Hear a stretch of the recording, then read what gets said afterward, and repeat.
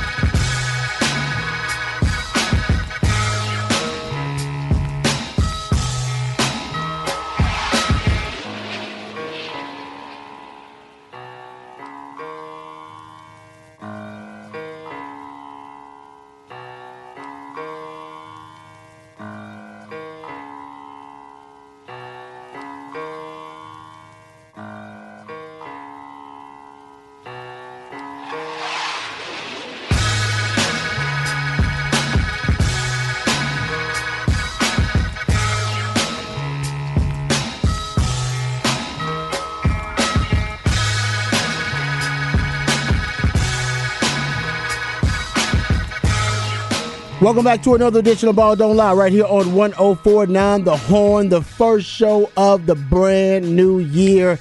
And we're glad that you're here. We'll get into all the big topics of the day.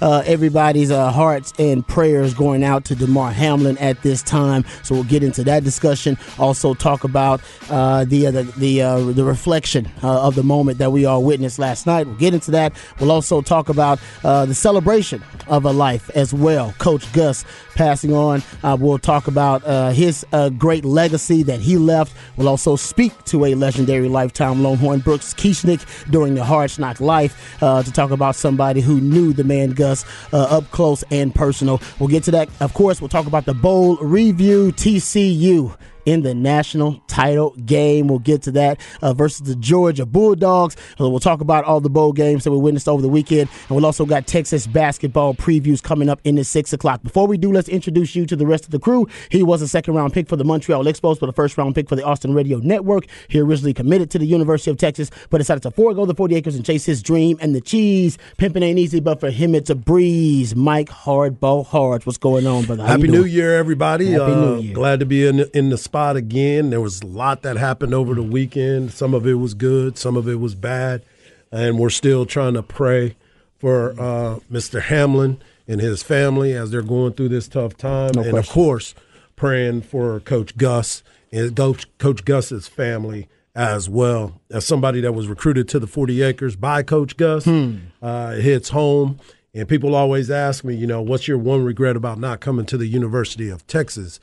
That is it. I didn't get a chance to play underneath that man as so many of my friends. And obviously, I'm still very close to this program throughout these years. But we'll get into that because people are always asking me about it.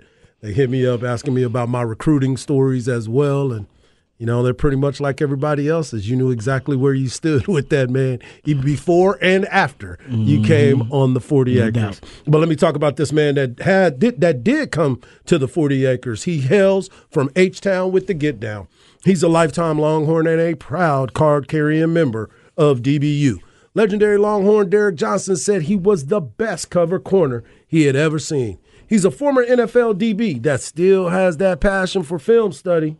But he's not a fan of white condiments. But he is a fan of you, the listeners. He is my man and yours, Rod Babers. I appreciate the intro as always, especially the 2023, the first of the 2023 year. There it is. It takes a while, too, for the 2023 to sink in. Yeah, you got to keep practicing it. Right. Yeah, you got to keep practicing. I don't get it to like March, but let me not waste any time introducing the real MVP of the show. He's our billionaire on the show, one of the hardest working members of the ARN family. He's got a hustler spirit, period. We don't know what he's paid, but we do know that he is underpaid. He is Patrick Davis. How you doing, brother? Doing good. And by the way, I will tell you, if you want to get better at learning the new year, working a job where you are putting in spots and traffic and all sorts of stuff for 2023. That helps. And so I've been on having to remember to write 2022 for the last 2 weeks because I've been living in 2023 with all the work stuff. There you go. So I'm already there. I'm good now. I'm glad. So you're going to keep us in line, too, because I'm definitely going to forget about it a few times. I can guarantee you that.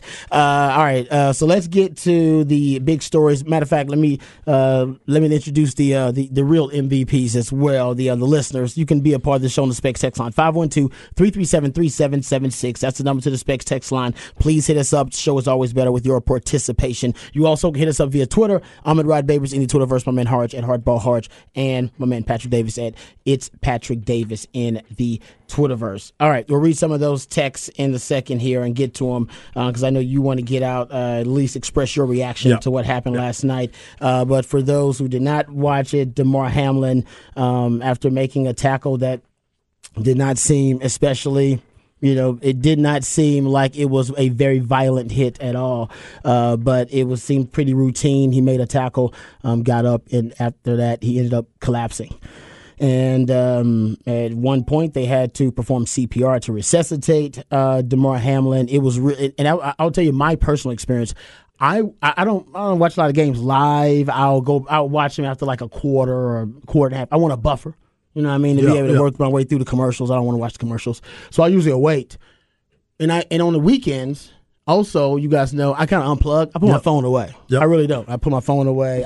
He really does, folks. I turn off my text notification. No, I think it's important for me. It's kind of my side. Decompress. So I decompress. I put it away. I usually don't look at it at all.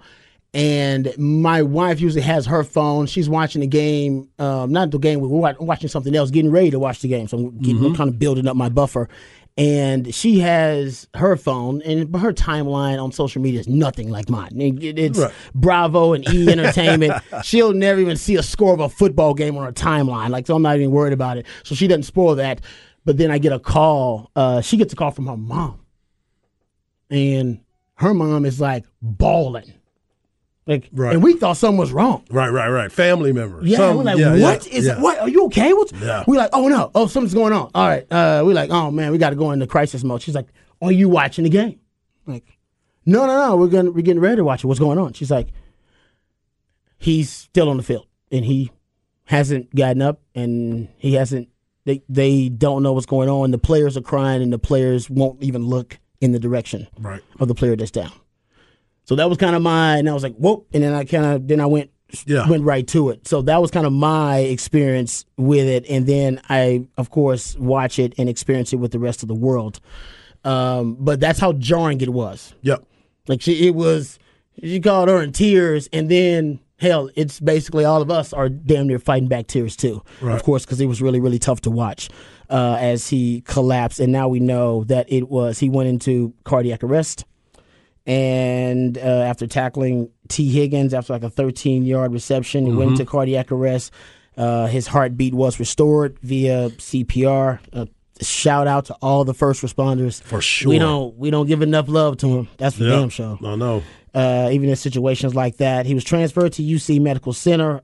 He has been sedated. He is in critical condition.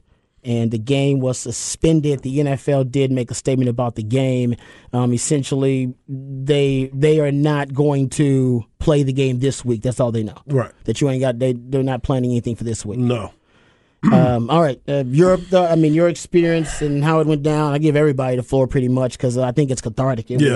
It was pretty traumatic thing to go through, I think, for sports fans. And I don't even want to think about the team and how traumatic it was for those who were close to him. And obviously thoughts and prayers with his family. No doubt. And everybody that was involved. I mean, you start thinking about it. And, you talked about T. Higgins. And now T. Higgins is living with that right now, too. So you got to check on him. And obviously Damar Hamlin is somebody that is in everybody's prayers. You looked at everybody's social media. All the NFL teams got number 3 up as their avatar right now across the NFL. Yeah. So everybody's kind of backing the Buffalo Bills and what Cincinnati, the Bengals as well. But when you were watching the game, it looked like a normal play. Wasn't a violent play, just something that you seem to see. I'd seen that play probably 50, 60 times in some way, form, or fashion in football over the weekend. Oh, yeah.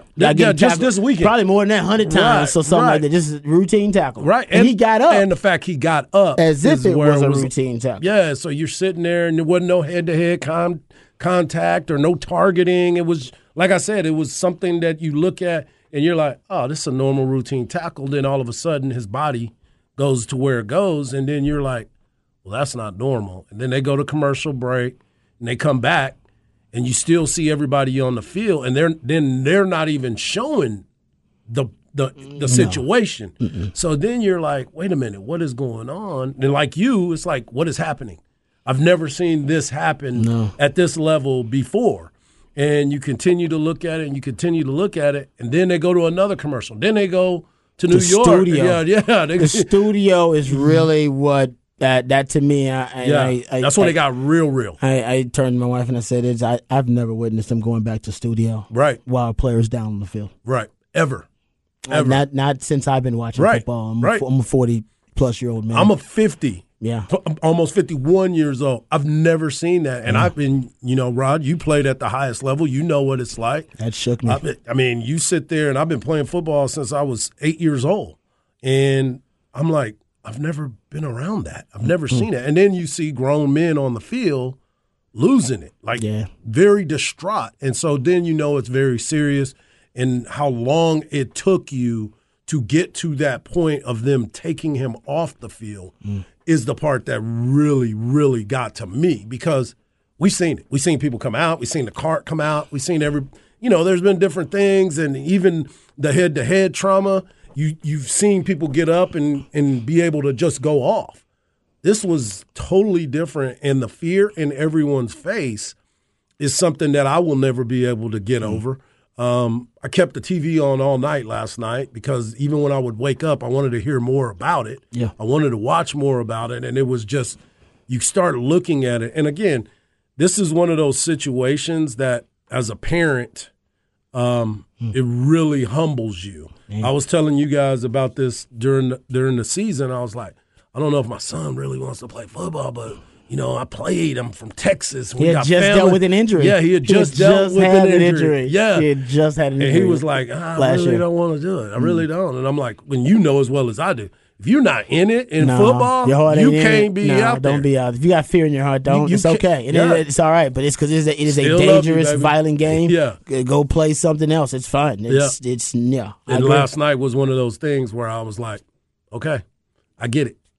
My son doesn't want to play. I'm not going to be out there pushing. Dude, you need to play it. We're in the state of Texas. This is what it's all about. And then you see something like that. In a play that, like we talked about, we've seen it over and over I've seen and that over in the high school football games and seen that play. Right. I mean, I'm with you. I thought, to me, the fact that it was routine is almost psychologically, even for the public to process it. In a way, you're thinking about the best athletes on the planet, some of the greatest athletes on the planet. They're in the conditioned best health they're ever going to be in. They're much healthier than all of us. You're talking about top, 1% of the population, and they're in their prime too. And if it kind of shows you the fragility and the frailty of just human life. And it doesn't matter. In what situation, but it just shows you how frail it is. But obviously playing a very violent game, we know that. And a 24-year-old man as well. And I think that's the fact that it wasn't violent is, to me, for the public, almost tougher to process. Exactly. It's because that's showing you. It's like, no, this is about human frailty and fragility, as we all should cherish it. Not necessarily, and yes, the game is violent. That is part of it too. But like you said, it wasn't. If it was a violent hit, we go, violent hit, man, we got to take that out of the game. Right. And we had that discussion. Right. And then we point the finger at the NFL for not making the game safe enough. But it wasn't that in a way. You were watching it was just, like I said, it was routine. And that psychologically, it's like, whoa, that was just Man, that could happen to any kid on any play, any day. I mean, that could happen in a lot of sports. That could happen in real life. Right. Exactly. Like that could be, hey man, you bump into somebody in the hallway. Right. That's about how violent that collision was. You go on vacation and trying to go play some water sport. Yep. Yeah. And boom, the ball hits you. Yep. Right. Something like that. That's why I got from it, and that's why it was jarring. And it's, I'm sure for everybody else, really traumatic. Patrick, I mean, I'll say hats off to all of the ESPN people. I thought they did a really good job. I agree. And for the teams to handle that as classy as they did, because it doesn't seem, I know what the NFL said later, it doesn't seem like they handled it particularly well, but the coaches and players seem to handle it very well in that moment, making the right decisions and realizing none of it really mattered at the end of the day. And I know there's people that'll complain about whatever, but you could see the overwhelming support, at least on my timeline, was people just being like, none of it matters, none of it, like, it's just hard to see that, but at least you get to see that it wasn't a lot of people flipping the other side of it at the end of the day. Yeah. Yeah. Yeah, it's just, you sit back and you think about it, man. It's just, like I said, Rod, you played at the highest level. You were right there. You could have been right there. And watching that play of something that you've done since you were a little kid. Since you started playing football, you've been doing that right there. And it's a great point. I said this to my wife. I said, that play, unfortunately, for people who are on the field, the guys who are on the field playing at the time, it's going to fundamentally change their relationship with the game that they love. Yeah. How can it not? Yes. And not those guys that were on the field, even those guys that were watching it, because it was the Monday night, and this was a game that everybody was waiting on. I was talking about it all day. Yeah. I was talking about that game all day. All the other games that were being played, all the college football games, that was great. Yeah. I kept talking about Josh Allen going up against Joe Burrow and how excited I was to watch this Monday night football game. Mm-hmm. And it started off like we were going to have a good one. It started off, it was like we thought. Yep. And then all of a sudden, boom, and just like that, a simple play that is normally a routine has now, like you said, the view of the game has changed drastically. It's a beautiful and barbaric game all at the same time. I would say that for the NFL, and obviously, the priority here is Damar Hamlin and his condition right now. That's what everybody's concerned about. But it was something I've never witnessed before, and there was a ton of it. Something else I've never witnessed. The NFL suspending the game for a player's injury. I mean, we have, unfortunately, sadly enough, had players in the NFL who have, after injuries, passed away. Howard Glenn broke his neck in the AFL game and died later that day. Chuck Hughes died collapsing 1971 Lions-Bears game. Mm-hmm. In both cases, the game resumed. Yeah. Is are we at a new era of enlightenment? I think we are. Yes. And being more sensitive to. Well, I mean, this is why I say I give it off to the players. I think the players and coaches made that call. From all reports, the NFL afterwards has said they made the call. Everyone involved in that game said the players and coaches came up to each other and said, we are not playing tonight. Right. They can do whatever they want. We are not playing tonight. This is done. None of these. I'm not putting. Because, again, you can't put a player back on that field and then go, what happens when he breaks his leg because he's not in the game? What happens when something else happens? Because he's distracted. Because he's thinking about he something thinks else. his best friend may be gone. Yeah. Like, you can't do that to somebody. So it's a thing where for the players and coaches, it's a great part. And I know people brought up the wrestling thing. I'm a wrestling fan. The day Owen Hart died, they kept it going. It's been a stain on them forever. And I know that the NFL side there was a time when Jerry Lawler had a heart attack ringside, had to get CPR and taken off. He was fine later, and so people don't talk about the fact that show went on. Yep. And so in the NFL's mind, well, if it's not a problem, then why not keep going? You go, man, you can't think like that. Because I get we want to believe that the best will happen, that he'll have a full recovery and he'll be fully back. But you can't live your life in a way of, oh, well, man, we'll just keep moving. Like, it's just not worth it. No. At the end of the day, when you're saying for all those people involved, for all the fans that were there, to try and play a game because of money, because all it is for money at that point. There's absolutely no other reason to play that game except for money in that moment. there's not a price to that anymore. And when you put a price on it, then the NFL can never come back and say that they do not have a price on the head of every single one of those players. Troy Vincent said, frankly, in regards to the 5-minute, remember, this is the conversation whether the guys were given, hey, you got 5 minutes to warm up and resume the game. Troy Vincent said, frankly, the competitive aspect never crossed my mind, never crossed our mind internally. He also added that was the case for Roger Goodell too. He said it was really about DeMar and making sure, look, I've never seen anything like it since I've been playing. So immediately my player hat went on. How do you resume playing when such a traumatic event occurs in front of you in real time? And that's the way we were thinking about it, the commissioner and I, end quote. Yeah. So he's saying I'm that gonna believe him. I'm gonna choose to believe him too. That they. He said when he was asked where the 5-minute the 5-minute thing, from, I agree. That seems weird. Yeah, he says, quote, the 5-minute thing is like 5 minutes. Like 5 how minutes. You get back 5 minutes. Get back to work 5 minutes. I mean, think of, y'all taking a break. Get over here. No, bro. Yeah. That the 5-minute thing was kind of weird. Resuming play, I understand that because that's happened forever. Like I said, there have been many, too many probably situations where something really, really traumatizing happened. NFL resumes play, but the 5-minute thing is weird. He said, quote, I'm not sure where that came from. Frankly, there was no time period for the players to get warmed up. Frankly, the only thing that we asked was that you're talking about Sean Smith, the referee, communicate with both head coaches to make sure they had the proper time inside the locker room to discuss what they felt like was best. So I'm not sure where that came from. 5-minute warm-up never crossed my mind personally, and I was the one that was communicating with the commissioner. It never crossed our mind to talk about warming up to resume play. That's ridiculous. That's insensitive, and that's not a place that we should ever be in. Yeah. So I'm going to choose to believe the NFL. I could believe that was a miscommunication of give us 5 minutes and we will let you know what we're going to do next. And if you want to keep the guys warm or whatever else, but give us 5 minutes. And that got spun into 5 minutes to warm up. As opposed to, hey man, we're trying to think too. Yeah, that would be more believable. It was because I forget the name of it. It's a great show about basically Hurricane Rita and a lot of stuff that happened during that time and all that stuff. And it was like hospitals being flooded and things.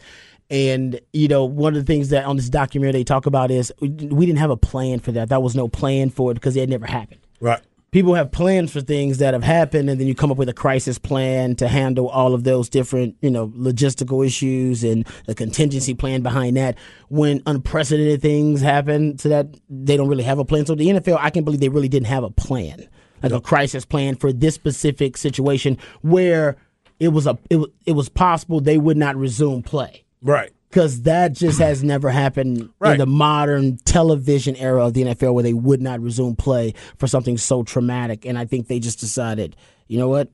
Because they had them on for a while. I don't remember when they decided to officially suspend the game. Well, they went back to the locker room and started walking around, and then they got the video of the two coaches in the hallway with the referees and the lady. Because I remember them going to Adam Schefter talking about who the lady that was in there controlling the conversation. Mm-hmm. He said that she was part of the NFL front office. The Players Association, I believe, is the one that made the ultimate move. From what I hear, the Players Association are the ones that said, no. First of all, this game is done. Yeah. People are already showering, dog. We're not going to go out there and the play. Game's over. Yeah. Now we need to think about what y'all want to do going forward because they're not going back out there. So I think the Players Association, from what I'm told, they stepped up there. Well, that's the best thing that has happened in a long time, where the Players Association has actually did the Players Association right in saying we're not going out there. And I agree with Patrick, and I think Patrick made a good point. The coaches representing the players seem like they also stepped up and were like, no, we're going locker room. I'm looking at my guys right here, and they don't look like they're not engaged. I talk to these men every day. I know them,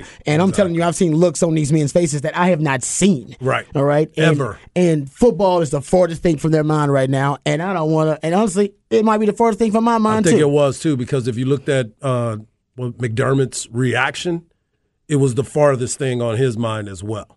And I think that's why he kept covering his mouth while he was talking to everybody, because he was probably saying, ain't no way in hell that we are about to go out here and resume this. Look at my players. I'm sending them to the locker room right now. Yeah. And that was pretty much the end of that. And again, you start looking at the fact of the time on the field and the fact that when we came back from that last commercial break, before they took him off, you still had the ambulance on the field getting ready to pull off.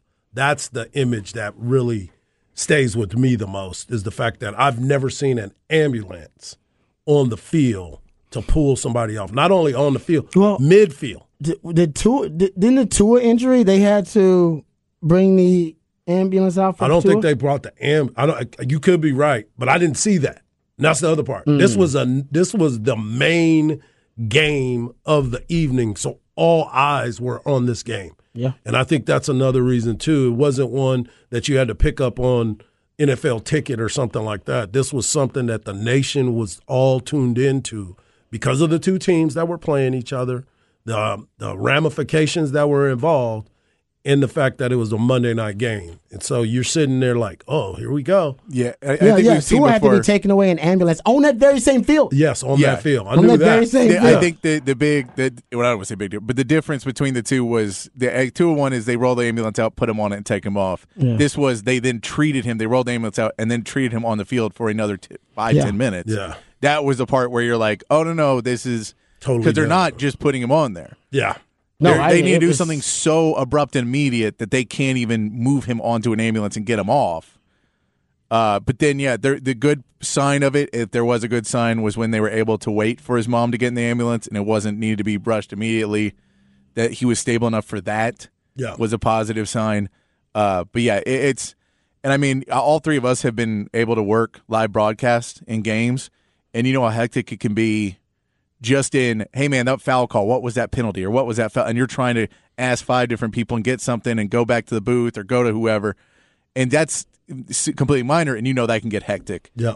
So I can't imagine what was going on in the broadcast of trying to get through that, trying to get information and not say anything wrong and not say anything too much. Because you don't know what you're. There was nothing to say. Yeah. There was nothing really There's to no, say. what you call it. Yeah, I mean, there's no there's textbook nothing to for add this. to it. Yeah, I mean, that's why they went to the studio. Yeah, because they're like, well, we got guys who are analyzing football here. Let's go back to the studio where at least they've had time to gather themselves and somewhat process it. But no, that was nothing to really say or add to it. And after they went to studio, and I saw a couple of the clips about Ryan Clark, and I think he did a great job. I think he did an outstanding job. But think about it, that's somebody who personally, remember, he had his spleen and gallbladder removed. Yep. And lost like 40 pounds and said he had to fight for his life for a few weeks. And I think he have a sickle cell trait as well, and that's another reason why he couldn't go into the high altitudes. No. Because of that. Yeah, so it's obviously different than a cardiac event, but just talking about how obviously that situation becomes life threatening in the snap of a finger, like that. So I thought they did a good job. I agree. I thought the analysts and the commentators did a good job, but most importantly, the first responders. I mean, exactly. Yes. It's pretty amazing that first responders, and they do it all the time. We take it for granted, but some people in crisis situations are wired differently than us, and thank God for it. It's that frontal lobe, man. That's that low. Calm. They don't panic cool. and they don't freak out when the fit hits the fan. They can be cool, calm, and collected and fight for your life when you can't, and give you a shot and give you a chance. So. Well, the that fact was that probably they were most there to get inspiring. there that fast on the field, and it happened to be on that sideline too. Yeah. That was good stuff. It really was. I mean, and we've seen that in high school level. We've had to see it spring into action. Other obviously the college level too, and it's pretty amazing. That's what they're there for. We take that presence for granted a lot of times, but we should not. We do. So God bless them. No question. Doubt about it. Should inspire all of us. I took a CPR class like 2 years ago, like a first aid class, and I probably should try to take it every couple of years or so. As somebody that works in healthcare, I totally understand. Yeah, just in case. I mean, just in case ever in that situation that I won't feel helpless, that I'll be able to help out or at least coach somebody through it like our boy at Pluckers that day. Exactly. When he performed the amateur Heimlich maneuver on somebody and helped save somebody's life who was choking. No doubt. Was it a Philly cheesesteak? It was a Philly cheesesteak from Pluckers. Come on, man. So, so good it makes you choke. Yeah. You know what I'm saying? No, but it just shows you that you got to be grateful, got to be thankful for every day. You never know. Like I said, we are frail creatures. We really all are playing, and those who are playing the game or playing a violent game. So shout out to the first responders. Thoughts and prayers to Damar Hamlin and to his family and to the teams who have to deal with that, of course, too. And everybody who had to process it, man. That's pretty traumatic stuff to go through. Yeah. So I think there are moms out there now who thinking about their kids playing football. I know that's a thing. My mom called me. Bro. You should have heard the conversations that was going on in my house last night. Yeah, exactly. Man, it's like, yeah, my mom hit me up, and I was like, Mom, it's all right. I remember her pacing when I played because she couldn't watch the game. She would always say, I need you to get up quick. Yeah, don't be the slow. Don't get up slow because she said it hurts me. Like she said, I think something's wrong. Yeah, I was like, really? She's like, oh yeah. Every time I see you dive through the air, go hit somebody, and then you get slow to get up. She said, it's hard on Mom. And I was like, I always remember that. I was like, damn. Yeah. She's like, yeah, sometimes I got to pace. I can't watch it. Yeah, because you're not playing. Mom ain't watching the game. Mom don't give a damn about that score. She watching her baby. And that's exactly what she doing. So I know how that goes, man. All right. We come back. We do out of Texans Tuesday. We'll get into that a little bit. But, of course, most of reflection today about Damar Hamlin and his condition, and also celebrating the life of Coach Gus. No doubt about it. My man Harge talks about, he'll give you some of his recruiting tales. No doubt. All right, there were stories about how Coach Gus tried to get him and couldn't get Harge. Gus couldn't get him. Coach Gus got everybody. He was close. All right. He was close. We'll come back. We'll talk about that and more right here on Ball Don't Lie, 104.9 The Horn. With threats to our nation waiting around every corner, adaptability is more important than ever. When conditions change without notice, quick strategic thinking is crucial. And with obstacles consistently impending, determination is essential in overcoming them. It's this willingness, decisiveness, and resilience that sets Marines apart. With our fighting spirit, we don't just fight battles, we win them. Marines are the constant our nation counts on to fight the unknown. And through adaptable problem solving, we do just that. Learn more at Marines.com.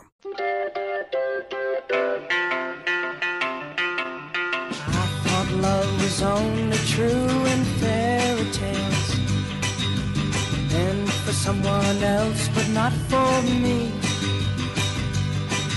Our love was out to get me. That's the way it seemed. Disappointment haunted all my dreams. Then I saw her face. Now I'm a believer. All right, welcome back to Ball Don't Lie right here on 104.9 The Horn. Top of the charts Tuesday. We play jams that reached the top of the Billboard charts on this day in history. And my man Patrick always doing a great job DJing a top of the charts Tuesday. Usually, of course, my favorite musically themed day of the week. But today, a bit of a solemn day, of course. We are celebrating the life of a legendary lifetime Longhorn, but also praying for the life of Damar Hamlin as well. So we'll get back to that Damar Hamlin conversation because it's a deep one, and it's got a lot of different layers to it. Thanks for all your participation on the Specs text line. I know you guys are kind of processing the whole thing too. We'll get to some of those texts. But speaking of Coach Gus, special guest coming up, speaking of legendary lifetime Longhorns, Brooks Kieschnick is going to join us for Hard Knock Life. Hard, you once again opening up I'm not going to go there. You want your contact list. My contact list. Yeah, I was going to say Rolodex, but that's too old of a reference. People are like, what is he talking about? Contact list to get legendary lifetime Longhorn Brooks Kieschnick on to talk about his experience with Coach Gus. Yeah, it was one of those things where, we've had him on before, but this is the proper time to have him on to talk about his life experiences and what Coach Gus taught him, and from a guy that I'm not going to say heavily recruited because he was definitely heavily recruited. He wasn't drafted high coming out of high school. And then he came to the University of Texas and became the great lifetime Longhorn, legendary Hall of Honor Longhorn Brooks Kieschnick. Won the Dick Hauser Award twice. Becoming, getting his name on the wall up in lights around here. So I wanted to talk a little bit about that with him. And then also just life after baseball, how Coach Gus kind of influenced him as well, because you heard all of the players talk about how he's influenced them away from baseball, made things tough during baseball for you to be prepared for life after baseball, and that's so important. Yeah. And that's why I said when I opened the show, the one thing that people always ask me, do you regret not playing at Texas? it wasn't necessarily because I played well. I had a lot of fun throughout my professional baseball career, but the one thing is those bonds, and you know it well because of your friends and the friends that you have made throughout your college career are now still part of your life. Still tight with some of my professional friends. I'm even tighter with my high school friends, but those college friends are the ones that saw you become a man, so to speak, and that's the one thing that I miss about not playing here at the university. It's interesting. Yeah. Coach Gus. And playing for Coach Gus especially. Yeah. No, you know Coach Gus affected so many different lives in so many different ways. And, of course, one of the greatest baseball coaches in the history of college baseball, of course, overall. But here at the Texas, he's got a unique legacy, and we'll try to dive into that later on today. So we'll get into it more at the top of the 4 o'clock. Also, Harsh Knock Live, Brooks Kieschnick going to join us as well. All right, Texans Tuesday. Won't get too much into the Texans because it's one of those days where the Texans are not really a big, huge topic of discussion. They did lose to the Jackson, brought to you by our good friends at Bud Light, by the way, Texans Tuesday. They did lose to Jacksonville. Got dominated by Jacksonville. So they're now 2-13-1. Here's the question now for the Texans, because I think they have fully kind of locked themselves into the number 1 overall pick. It's theirs. After watching the bowl games, which we'll also get into later on in the 5 o'clock and review the bowl games, watching Bryce Young just dissect K-State, 15 of 21, 321 yards, 5 touchdowns, and they beat K-State like they stole something, 45-20. And then you have C.J. Stroud, who, man, he lit up the best defense in the country, arguably, with Georgia. 22 of 34, 348 yards, 4 touchdowns. If you were, basically, if you were the GM of the Texans, all right, you and Nick Caserio, which one of them quarterbacks you taking? And it's funny that you say that because I sent you and Patrick the little GIF of the dude trying to figure out which button he's going to push. One had Young on it. The other one had Stroud on it. Yeah. And he's sweating. He's sweating like crazy trying to figure out which button he wanted to push to pick that quarterback. And then I went and looked at what John McClain, he was writing about what Young did during the game, and he was like, oh, he's the guy. And then right after that, he goes, well, hold up. You look at what C.J. Stroud was able to do, and to your point, the way he went up against that Georgia defense, putting his team in position to get a win after everyone was crushing him about the performance against Michigan, which he really didn't perform that bad. And I was one of those guys, you went back and look at it, and you're like, man, he didn't do this, he didn't do that. But all those mistakes he made were late in the game. Yeah. He kept them in the game early. Defense kind of wore down. But you sit here and you're like, who are you going to pick? You got to go with Bryce Young. Got to go to Bryce Young? You got to go to Bryce Young, I think. Patrick? Yeah, I think it's Bryce Young. C.J. Stroud has the body, but Bryce Young is just so smart. He's so smart. He's a point guard, if Bryce Young, if you look at him and you, like, this is what I was telling the people I was watching with, it was like, if you take Bryce Young's brain and you put it in some of these other guys' bodies, like if you put Bryce Young's brain in Quinn Ewers' body, Texas is a national champion this year. Like, I'm just saying, just because he's that, like, he just is so good. And I think that the reason you drafted him first overall, especially if you're a Texans team that doesn't know who your coach is and doesn't know your system, I think Bryce Young could probably play in a lot of systems. I think Bryce Young can do a lot of things and pick stuff up a little bit quicker. I think be ready to play quicker than some other guys. And C.J. Stroud, I think, can have a very successful career if you use him correctly. Right. I think it depends on where it's at, because that's the other part of this. No matter who goes one, they're still going to the Texans right now, and they're not in a good place. We think they are. We don't know who their head coach is going to be in 2 years. We don't know who their offensive coordinator is going to be. You can't. I don't. And now, if you want to draft C.J. Stroud and go, we're going to build around C.J. Stroud, so we're going to hire a coach that we think works well with him and do all that, I think that can work too. But I know he's undersized, but. No, I like C.J. Stroud, but I love Bryce Young. Right, that's how I feel. I like C.J. Stroud, I really do. So if they draft C.J. Stroud as a Texans fan, I'm not going to be mad though. Yeah. But I love me some Bryce Young. I'm with you guys. I think I've seen basically Bryce Young's ability to improvise when the play breaks down. And he did it this weekend again. He did. He did it this weekend again. It is uncanny. Right. It is uncanny. And C.J. Stroud's got some of that, but Bryce Young, man, he drips it. It's his essence that he don't. And that smile that he killing you with, it goes back to what Patrick said about him working in almost any system. I think he works in a lot of systems because he doesn't necessarily need a system. When the play breaks down, you can argue that's when he's at his best. Yeah, I agree with that. When he has to when he has to kind of recalibrate, his ability to scramble drill and to find players on the run. So and I know he's slight. He's slight, and that's the big issue is that he's slight and he's slender and he's a little guy. And most NFL head coaches and GMs, they prefer size at the quarterback position. I think he's got the it quality. I think he oozes it. Yeah, I mean, like if you look at Patrick Mahomes, the quality that I think he has better than any NFL quarterback is the ability to extend a play with a pass. Whereas most guys can extend a play, but they can't keep their eyes downfield. Yeah. And Bryce Young has that where he can keep his eyes downfield while scrambling. And it's just, so I say it's like Patrick Mahomes can do that.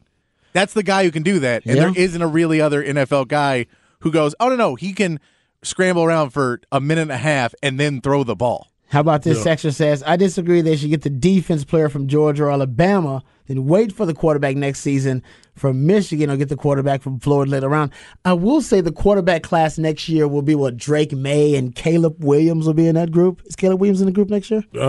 Drake Probably. May is still one more year after that, I thought. He's not a redshirt. Oh, he's a redshirt. He's a redshirt freshman, right? I thought he was a true, but if he's redshirt, then yes. We'll have to look at that because I'm not 100% sure. As long as he's 3 years removed, I think that class could end up being Caleb Williams and Drake May. If that's the class, that's not a bad argument that maybe you should wait. Yeah, but then you have to tank again, and at some point you're going to win 4 games or 5 games. Yeah. No, but if you win 5 games, you're the 10th pick, right? No, and that's where you're like, oh, well, now we lost out on all those again, and we're getting Davis Mills again. No, I'm with you. I think you draft a quarterback. I don't think Will Anderson is that type of talent. He was, and now he showed last year. He one tackle in the game the other day too. He was not a transcendent talent this season. No, I'd go quarterback. I'd go quarterback every year. I'm struggling, and if this fails, I'd go draft another quarterback in 2 years. And it may not I work. really would. Right. That's how I. It also may not work out. You But gotta figure it out. how do you keep that fan base when you are not selling tickets and your people are leaving in droves? How are you going to sell them on? Hey man, when you wanted Vince, we took Mario, and when you wanted when every time you wanted a quarterback, we took a defensive lineman. We're going to do it again. Yeah. Hey, but I would say this to the Texas point. Good. The devil's advocate, they are building, I think right now their building blocks are pretty much more on defense. They do have their 2 tackles, which are 2 of the best young tackles in the NFL. But Jalen Petrie and Derek Stingley on defense, you really have already started kind of building that secondary. Now you got to start building the front. So that would be, because Jalen Petrie, man, he had a hell of a season. Yes, he did. 6th player since 1991 to record 135 plus tackles. He got 139, at least 5 interceptions, basically at least 5 interceptions as a rookie. So this as a rookie too, by the way. Rashad Jones did it in 2015 with Miami. Donnie Edwards did it with San Diego in 2004. Donnie Edwards. Ray Lewis did it in 2003 with Baltimore. London Fletcher in 2004 with San Diego, and Levante David with Tampa Bay in 2013. Dude's the real deal. He ain't gonna win Defensive Player of the Year, Defensive Rookie of the Year, because that's gonna be Sauce Gardner. I mean, Sauce Gardner's just been has been doing a little bit. Dude, he's a shutdown corner in an era where shutdown corners aren't supposed to exist. And then Jalen Petrie maybe should be in the voting for it, but he's had a hell of a season. 139 tackles, 8 PBUs, 1 sack, 5 tackles for loss, 5 interceptions, and 1 quarterback hit so far. Monster. One game left to play. Monster. I mean, we talked about it when we first looked at him going into the league because we got a chance to see him up close and personal. We thought he was going to do well. Did we expect him to have this type of impact? Not necessarily. We knew he was going to be on the field, but when we started hearing him in training camp and what he was doing there and how much Lovie Smith was falling in love with him, we kind of figured if Lovie's putting his name on you, then you must be doing something. Yeah, that's a good point. Speaking of Lovey, there are a lot of rumors now the Texans might want to upgrade that head coach again. even after a year with Lovie Smith and just a year with David Culley. And I could see it. I don't necessarily agree with it, but I could see it. Because the point is they shouldn't have got rid of Culley. I agree with that. Culley was like, let me get that paper and I'll be up out your way. They should just let Culley go for those 2 years, and then this year they should be hiring a new head coach. Yes. But they screwed up, so now they got to double down on the mistake. I get it. But if they do, the rumor is Jim Harbaugh is going to be at the top of the list potentially. And guess who else? And Sean Payton. Sean Payton. And the reason Sean Payton works is because they're asking, reportedly, for a first-round pick for Sean Payton's services because the Saints still got him under contract. The Texans actually are one of those teams that got multiple first-round picks. That's what I was just about to say. You're going to use one of those first-round picks. You're not using more than one. I love that people keep thinking that you can just get Sean Payton. I know. Sean Payton's going to the Chargers or the Cowboys. Yeah. He has said this for like a year now. Yeah. I don't get why everyone's like, well, he probably wants to go to this bad team that's in a bad situation. Well, no. But he and gets not the go number win for one 5 pick, years. and he gets to pick his quarterback, too. He does get to pick his quarterback, but you got to make him get him re-signed. So unless San Diego makes a run, he's in San Diego, right? No, not San Diego. The Chargers. The Los Angeles Chargers. Los Angeles. No, but I'm saying who are you asking? Sean Payton. If they don't make a run, if the Chargers don't make a run. You think he goes there? Because he wants to go there, and they would automatically be Super Bowl contenders. But he'd have a quarterback in place. Definitely got a quarterback. He has that whole team in place. Yeah. That team is stacked. I mean, other than the Kansas City Chiefs. They just don't have good coaches. They got a lot of injuries. They got to pay. They got to pay rent to the Chiefs who own that division. Yeah. And they have since before. That's more like Patrick an Mahomes. Airbnb. They ain't letting people come in there and stay. You're paying Airbnb. But I agree with that. I think that is and honestly, it's going to be hard to get that Cowboys job now. I don't think the Cowboys. No, I don't think they are either. So I think Herbert, that's the best choice for him right now. The Chargers. Yeah, I mean, it's just when you've heard him do interviews, he will always name like another team and the Chargers because he knows they're just really poorly run. They are. Like they should be a better team, and I get they're winning now down. But he wants Justin Herbert. He wants to build that team. I get it.